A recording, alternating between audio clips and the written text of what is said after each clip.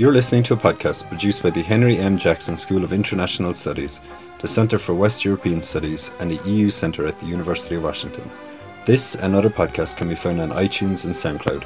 For more information, visit our website at jsis.washington.edu/CWES-EUC.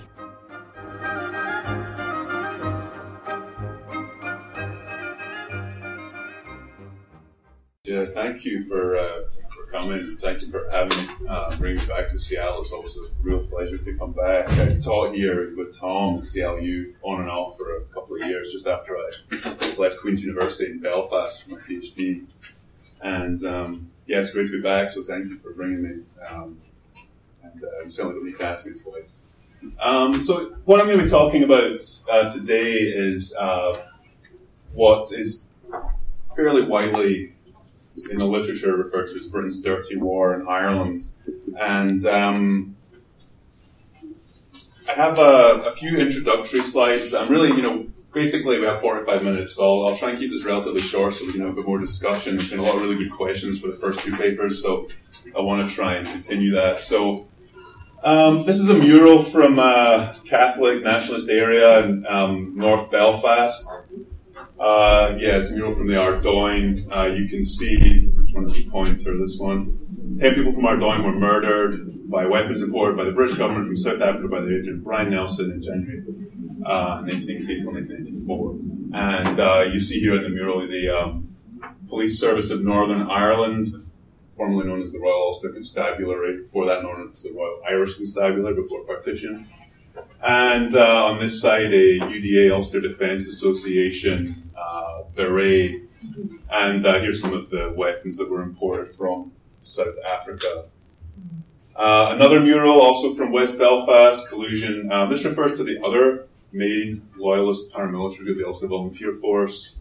An element of the UVF were covertly enlisted by the Ulster government at a fee of 10 shillings a day to promote a sectarian war. And I'll be referring back to this a little bit later. You see here somebody that at FTP. Are we swearing at this event? That means F the Pope. And that's a fairly common loyalist graffiti. So someone's obviously snuck into this area and added FTP to the mural, which was... where is this mural? This mural is in West Belfast. I think this is in Ballymurphy. If you're interested, there are a series of books called, I think it's called Drawing Support. There's a lot of pictures of murals from the conflict. And these are a few slides I'm just going to skip through. There's a little bit of background for you. We're trying to focus on a couple of major issues that are mostly relevant to British authoritarianism or authoritarian politics. So a few basic facts, a few dates and events you can look up if you're interested. One thing, both of the first presenters made mention of the issue of anniversaries. So the reason I put these two together, you notice this is out of sequence, is the 1916 Easter Rising. We just had the centenary commemorations, particularly in Dublin, but a lot of events across the United States as well, and the UK commemorating the Easter Rising. 50-year anniversary was roughly when the Northern Ireland Civil Rights Association was gathering momentum.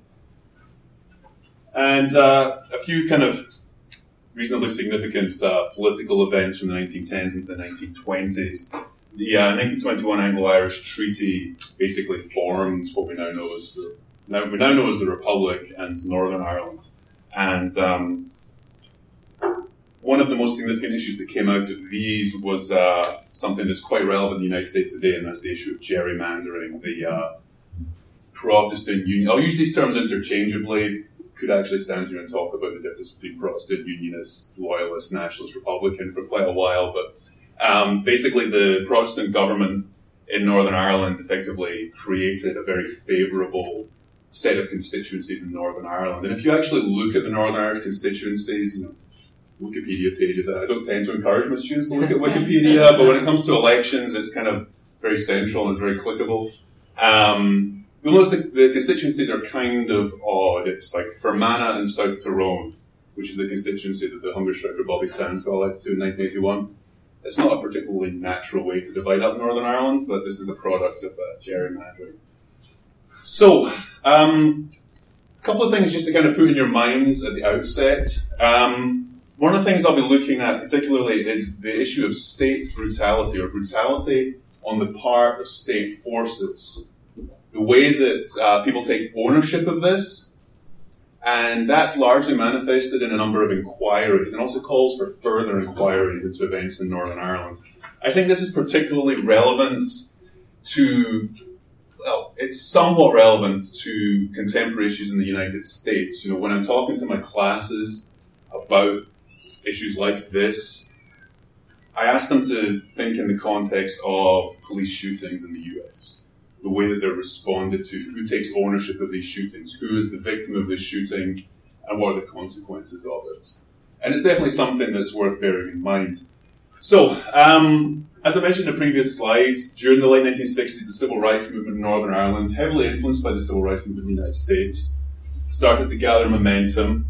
And a couple of major events from here. In October of 1968, there was a march in Derry, which may be known as Londonderry, depending on which section of the community you're talking to. This caused significant violence in the city. We fast forward to the following summer, and again, I'm skipping over a lot. And the summer marching season, this time on the part of the Loyalists, celebrating the victory of the Battle of Boyne in 1690. The particular march was actually celebrating the Siege of Derry from 1689. This led to riots in Derry, and the Battle of the Bogside was, significant communal violence that the Royal Ulster Constabulary wasn't able to get a handle on. So they requested the help of the British Army. Now, the British Army has a role as aid to the civil power. Now, during our lifetimes, that has included things like serving as garbage men when the bin men went on strike in the 1970s. Probably the most important or most historically significant has been when they served as aid to the civil power in Northern Ireland. One name to bear in mind when we think about British strategy in Northern Ireland is that of Frank Kitson. Now, Frank Kitson's actually still alive. He's 90 years old. I tried to get an interview with Frank Kitson when I was working on my recent book on the British Army in Northern Ireland, but at the time he was in his mid-80s and kind of got fobbed off. Anyone's ever tried to get an interview with someone who's got a fairly controversial past, well, that'll be a familiar experience. But the important part of this is that Frank Kitson had experience in Britain's post-colonial wars. So the post-colonial conflicts, commonly known as Britain's small wars. There was, and hopefully in the future again will be, a really good website called BritainSmallWars.com. It details every conflict the British Army was involved in from the end of the Second World War basically up to the modern day. It was undergoing maintenance when I tried to check it most recently, but that should be available to you again. There's a lot of resources there. In Kenya, fighting the Mau Mau, Kitson was awarded the Military Cross, and he then added a bar to that, fighting in Malaya. He was appointed as a brigadier in Northern Ireland in 1970. Now, there's a lot we could say about Frank Kitson, but he is the author of two books, one called Gangs and Counter-Gangs in 1960, and one called Low Intensity Operations 1971. So this one came out right after he was appointed as a brigadier. Gangs and Counter-Gangs is actually available. If you Google for it, you can download the PDF. Low Intensity Operations, you're probably relying on your library or copy off eBay for $300 or whatever. But both of these are very influential in British military thinking. In Gangs and Counter-Gangs, one of the things that Kitson suggested could be done in order to fight a conflict is creating a local support group that kind of exists, shall we say, on the fringes of the state forces. And this is a useful way to kind of fight against insurgents. Low-intensity operations obviously happened after the conflict in Northern Ireland, or after Operation Banner, as the British called the conflict, had begun. But again, this tells you a lot about the way the British military were thinking at this time. So using his experience fighting the Mau Mau, he talked about creating this local gang or a covert militia. Well-armed militia as necessary, etc. Who could work alongside the police in particular. And basically the view has developed, particularly within the Catholic nationalist communities, that this was the way that British forces and loyalist paramilitary started to work together. And it was because of Kitson. The two major loyalist paramilitary groups are the Ulster, were the Ulster Volunteer Force, which took its name from the Ulster Volunteers that were formed in 1912 to resist Irish Home Rule. They reformed during the mid-1960s, 1965 into 1966. And the Ulster Defence Association, which was formed from local vigilante groups about 5 years later. Some useful literature on these groups if you're interested in it. My friend Aaron Edwards has just published a book on the Ulster Volunteer Force. My co-author Ian Wood has a really good book called Crimes of Loyalty on the Ulster Defence Association. Those both should be available on Amazon or through what were those buildings called where you used to be able to go in and buy books? I can't remember, yeah, but you should be able to find them if you're interested in them, and obviously I'll be happy to answer questions at the end. Now, going back to Kitson, one of the most significant problems that Britain had when it arrived in Northern Ireland was this post-colonial mindset when it came to dealing with conflict. Here's a long quote that's available in your packs, so I'm not going to read it, but basically the idea that you get, this is somebody who served in Northern Ireland from 1970 right through to the end of the conflict, or the end of the military operation in 2007. One of the things that you need to remember if you're thinking about the US military, for example, is the way that certain conflicts can define the ethos of the military. Britain has often thought that they'd actually been fighting the previous conflict when they've arrived into a new conflict, especially during this period of small wars. And, basically, for people who were born around 1940 and joined the British military, Northern Ireland was the definitive military campaign of their careers. And it happened on British soil. Ideologically, perhaps some people wouldn't have agreed with that, but, de facto versus de jure situation there. Another quote here refers to Aden. So this was the operation in the Aden Peninsula that ended in 1967. A lot of soldiers report that the equipment they had when they arrived in Northern Ireland, they would have signs that on one side would say disperse or we'd open fire. On the other side, the same thing was written in Arabic. It was a sign that had come directly from Aden and been in storage since 1967. So you'll see things here like we have a particular style of imperial policing. We tended to regard the natives around the world as being our subjects, and if they were misbehaving, they should be clobbered and told to behave. So, you've been a bad boy, go home, no supper for you. And of course, it was actually significantly more brutal than that. If you watch any news footage from Northern Ireland from the early 70s. Another thing that's quite interesting is the equipment that Britain had when they arrived in Northern Ireland. It was primitive, there was no special equipment, and you can see some issues of the conditions that they were arriving into. So basically, I think this quote really tells you the British Army were, fairly unprepared to go into Northern Ireland. They didn't think this was going to be the longest single operation in British military history, and it was. So, this quote kind of speaks to how unprepared they were at the time. Now, as aid to the civil power, the idea was the army were coming in to solve the problems that the Royal Ulster Constabulary couldn't solve. And this quote here gives you some insight into what they thought of the Royal Ulster Constabulary, the Ulster Special Constabulary, which was dissolved right around 1971, and then the Ulster Defence Regiment, which took over from the Ulster Special Constabulary. The sense was that they were very biased. Now, that's true. By the time you get to the late 1960s, it's a predominantly Protestant group. Okay, dealing with gerrymandering, dealing with Catholics being denied housing, dealing with Catholics being denied the votes, the civil rights movement, and basically the security forces were all perceived to be on the other side. This part here, I'm afraid I personally didn't have a great deal of sympathy for them because I felt that it was time that things changed. That was just my personal opinion. So basically this soldier, you can never really tell. He might just be trying to give us a favourable impression of himself. He's basically saying that what was going on was wrong, and I didn't agree with the way things were. But, this was an interview from 2011. Okay, so in terms of the strategy that Britain had and adopted during the early years of the conflict, there were three major occurrences that really drove recruitment to the Irish Republican Army. First was in 1970, July 1970, the Falls Curfew. Did I send you the 3 Days in July documentary? Yeah, so one of the documentaries that I sent to Tess, it's a multi-part documentary that's available on YouTube. I don't know what Seattle Public Schools think about using stuff off YouTube. We're told not to do it because of copyright issues, and I kind of don't really care. But it's a multi-part documentary, and it's interviewing people who were active around the time of the Falls Curfew. So basically, a call came in saying there is an IRA, a Republican arms dump in this particular house in the Lower Falls, which is a Catholic nationalist area of West Belfast. And the British Army went in, they declared curfew, as was their wont at the time. This was seen as something that was fairly useful.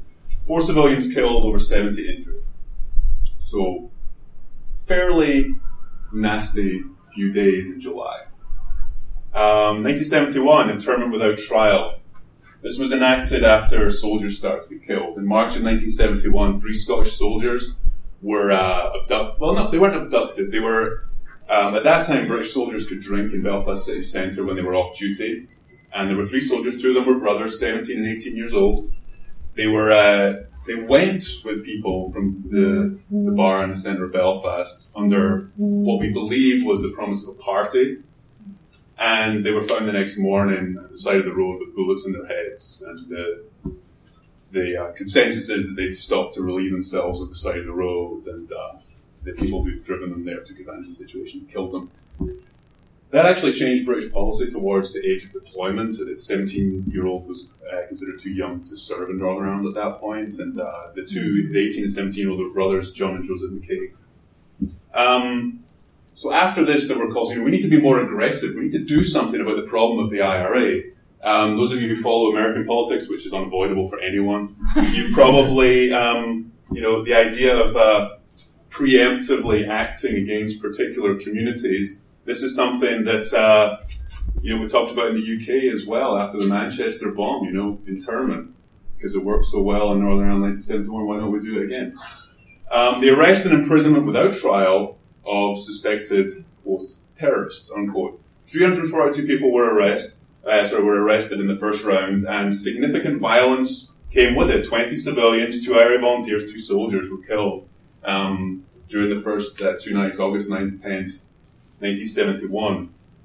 As a result of internment, protest movement that had existed and kind of dwindled somewhat was the civil rights movement was kind of re-energized, and then anti-internment marches started to take place across Northern Ireland. At the end of January 1972, a march was arranged for Derry. By the end of the day, 13 people were dead, 1 was fatally injured.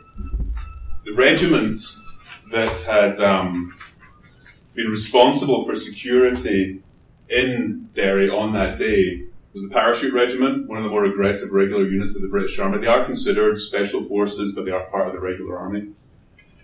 The Parachute Regiment was the last regiment to withdraw from Aden in 1967. A lot of the soldiers who were in Derry on Bloody Sunday had served in Aden. So they were coming from a particularly aggressive regiment. They had relatively recent experience in a post-colonial conflict when you were dealing with, non-British people, shall we say. As another soldier puts it, based on his experiences in Aden, nasty, flea-bitten chaps, call them. Basically, they shot 13 civilians dead. As you might expect, this just, the community was outraged, right? What happens when you are ineffective against terrorism, you actually create more terrorism. 480 people were dead by the end of 1972. One of the operations that was discussed, if you go to the National Archives in the UK, you can see the papers for Operation Folklore. This was Britain's effectively their doomsday plan. What happens if things get worse? The idea was that they would flood the province with troops and authorize shoot on sight. See someone's a suspected terrorist, you can open fire on them. You don't necessarily need to be holding a gun or a petrol bomb or whatever. You can just open fire. You can imagine what kind of chaos that would have caused. Bloody Sunday, to kind of, flip back for a second to the way Britain's taking ownership of this. In 2010, the Savile Inquiry, the Bloody Sunday Inquiry report was published. The then Prime Minister David Cameron apologised for the actions of the Parachute Regiment in Derry. You can go online to, I think, Bloody-Sunday-Inquiry, or you can just Google Bloody Sunday Inquiry, Savile Inquiry report. It's a huge volume, testimony from people including Frank Kitson, including this person, Soldier F, who was one of the main culprits on Bloody Sunday, killed 4 people and shot 2 others. You can read their testimony. And basically, this inquiry was announced when Tony Blair became Prime Minister in 1987 and eventually published this report in 2010. So you can kind of get a sense of what was going on at that time, or alternatively, you could read some of the myriad literature that's available. So, despite this all having happened in 1972, if we fast forward, and I am glossing over a lot of stuff that happened necessarily, shoot to kill operations, shoot to kill as a perhaps deliberate strategy, or allegedly deliberate strategy, really came into effect in the 1980s. In November, December 1982, members of the Royal Ulster Constabulary killed 6 Republican paramilitaries. In May of 1987, 8 IRA volunteers who were on an operation were killed by the SAS, the Special Air Service.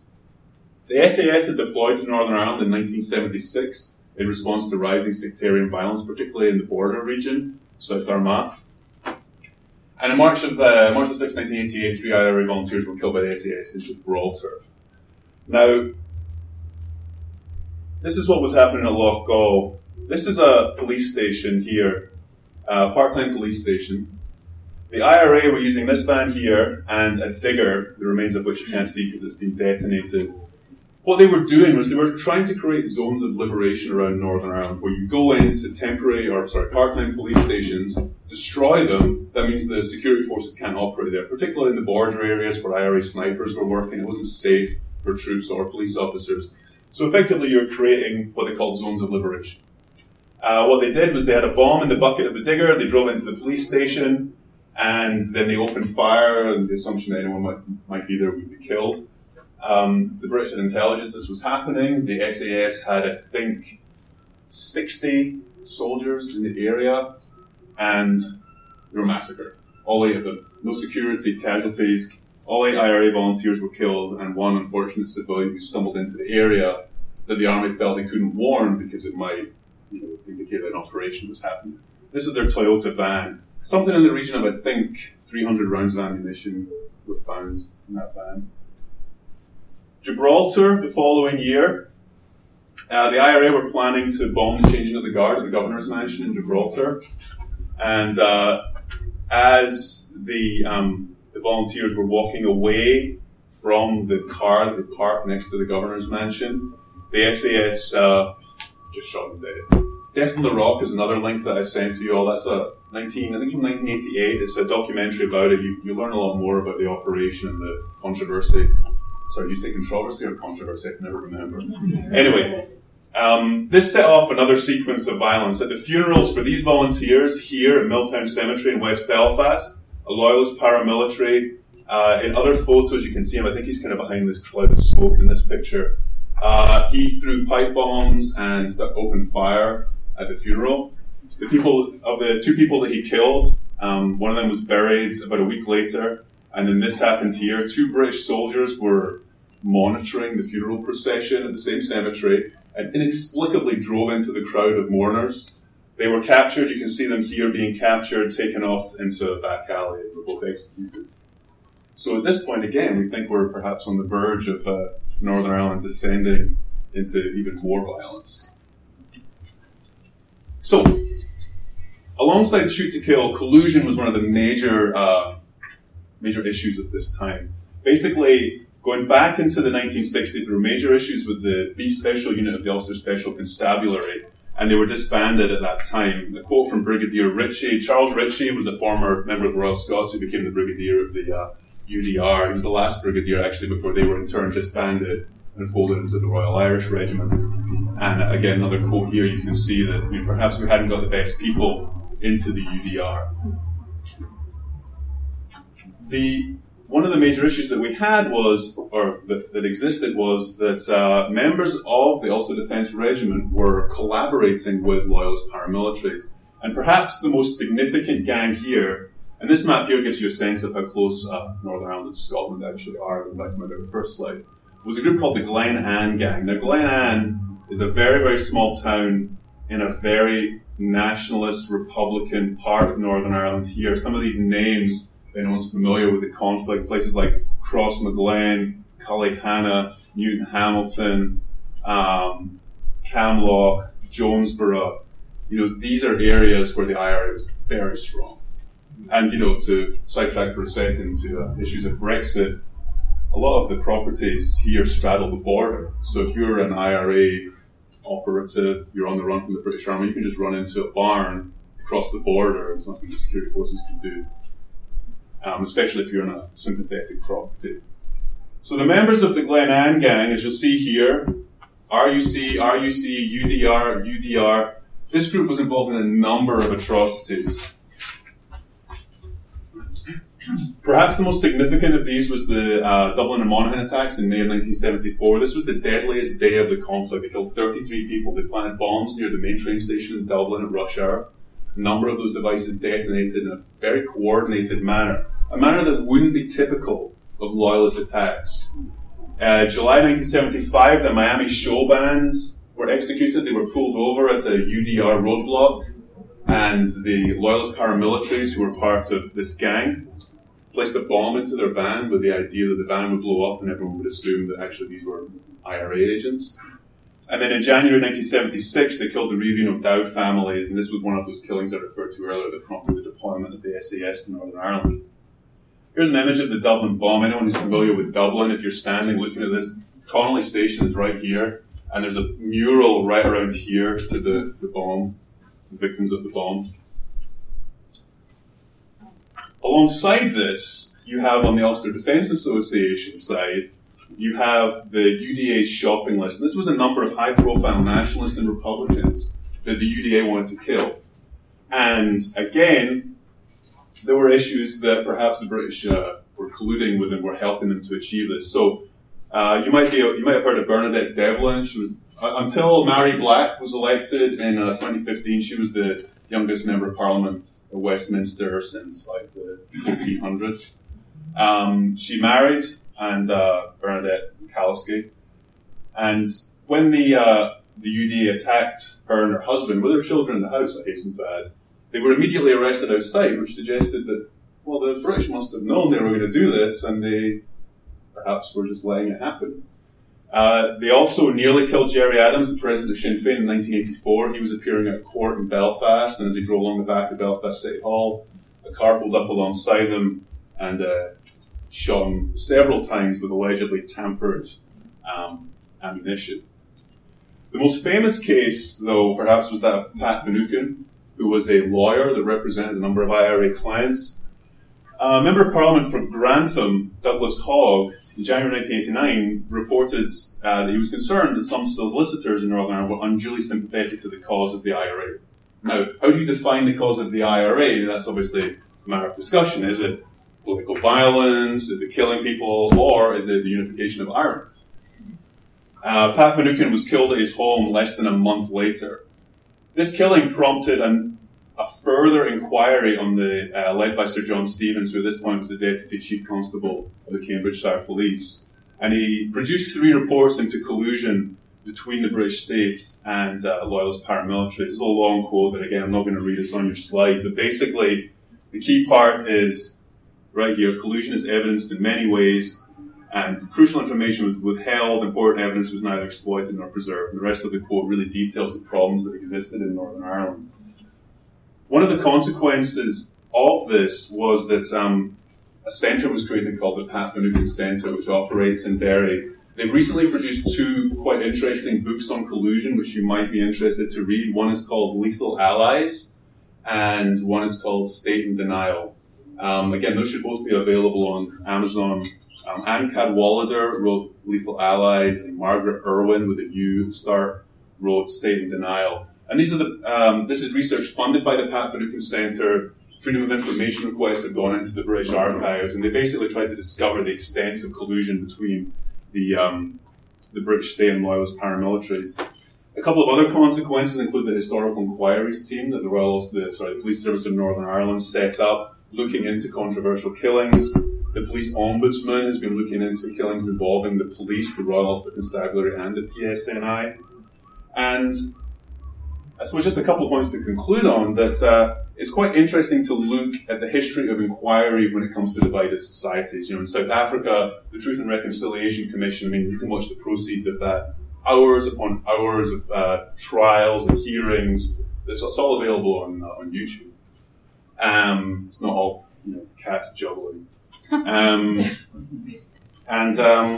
there's been discussions of whether or not there should be some kind of Truth and Reconciliation Commission in Northern Ireland. So, dealing with the consequences of an authoritarian past, does this mean that the state needs to fund inquiries? Well, if the state's funding it, who's paying for it? Taxpayer. After the Savile inquiry, resistance to further inquiry, particularly because there have been no inquiries into Irish Republican Army actions during the conflict, so resistance started to grow as a consequence of that. And there's also, to follow on from, to go back to Brexit for a second, there's also a very important issue of where does money come from? Peace money, PEACA with capital letters, has been coming from the EU to the tune of 1.3 billion euros to Northern Ireland. That's going to go if Britain actually leaves the European Union. So that means that it's going to be incumbent on the British government to fund even more money into Northern Ireland to make up for that shortfall. Can't just fund our NHS. Everyone's familiar with the red bus, let's fund our NHS instead. Can't just fund the NHS. And most recently, following the relative disaster of the general election for the Conservative Party, having to go into partnership with the Democratic Unionist Party means that Britain is no longer an objective actor in Northern Ireland. They're now engaged with one of the parties. And this party has called for an end to inquiries. It's called for controversial Orange Order parades to be allowed to pass down the streets that they've previously been blocked. So there are a number of questions that remain as to how we continue to develop this process of truth and reconciliation in Northern Ireland. And I'll take any questions in that.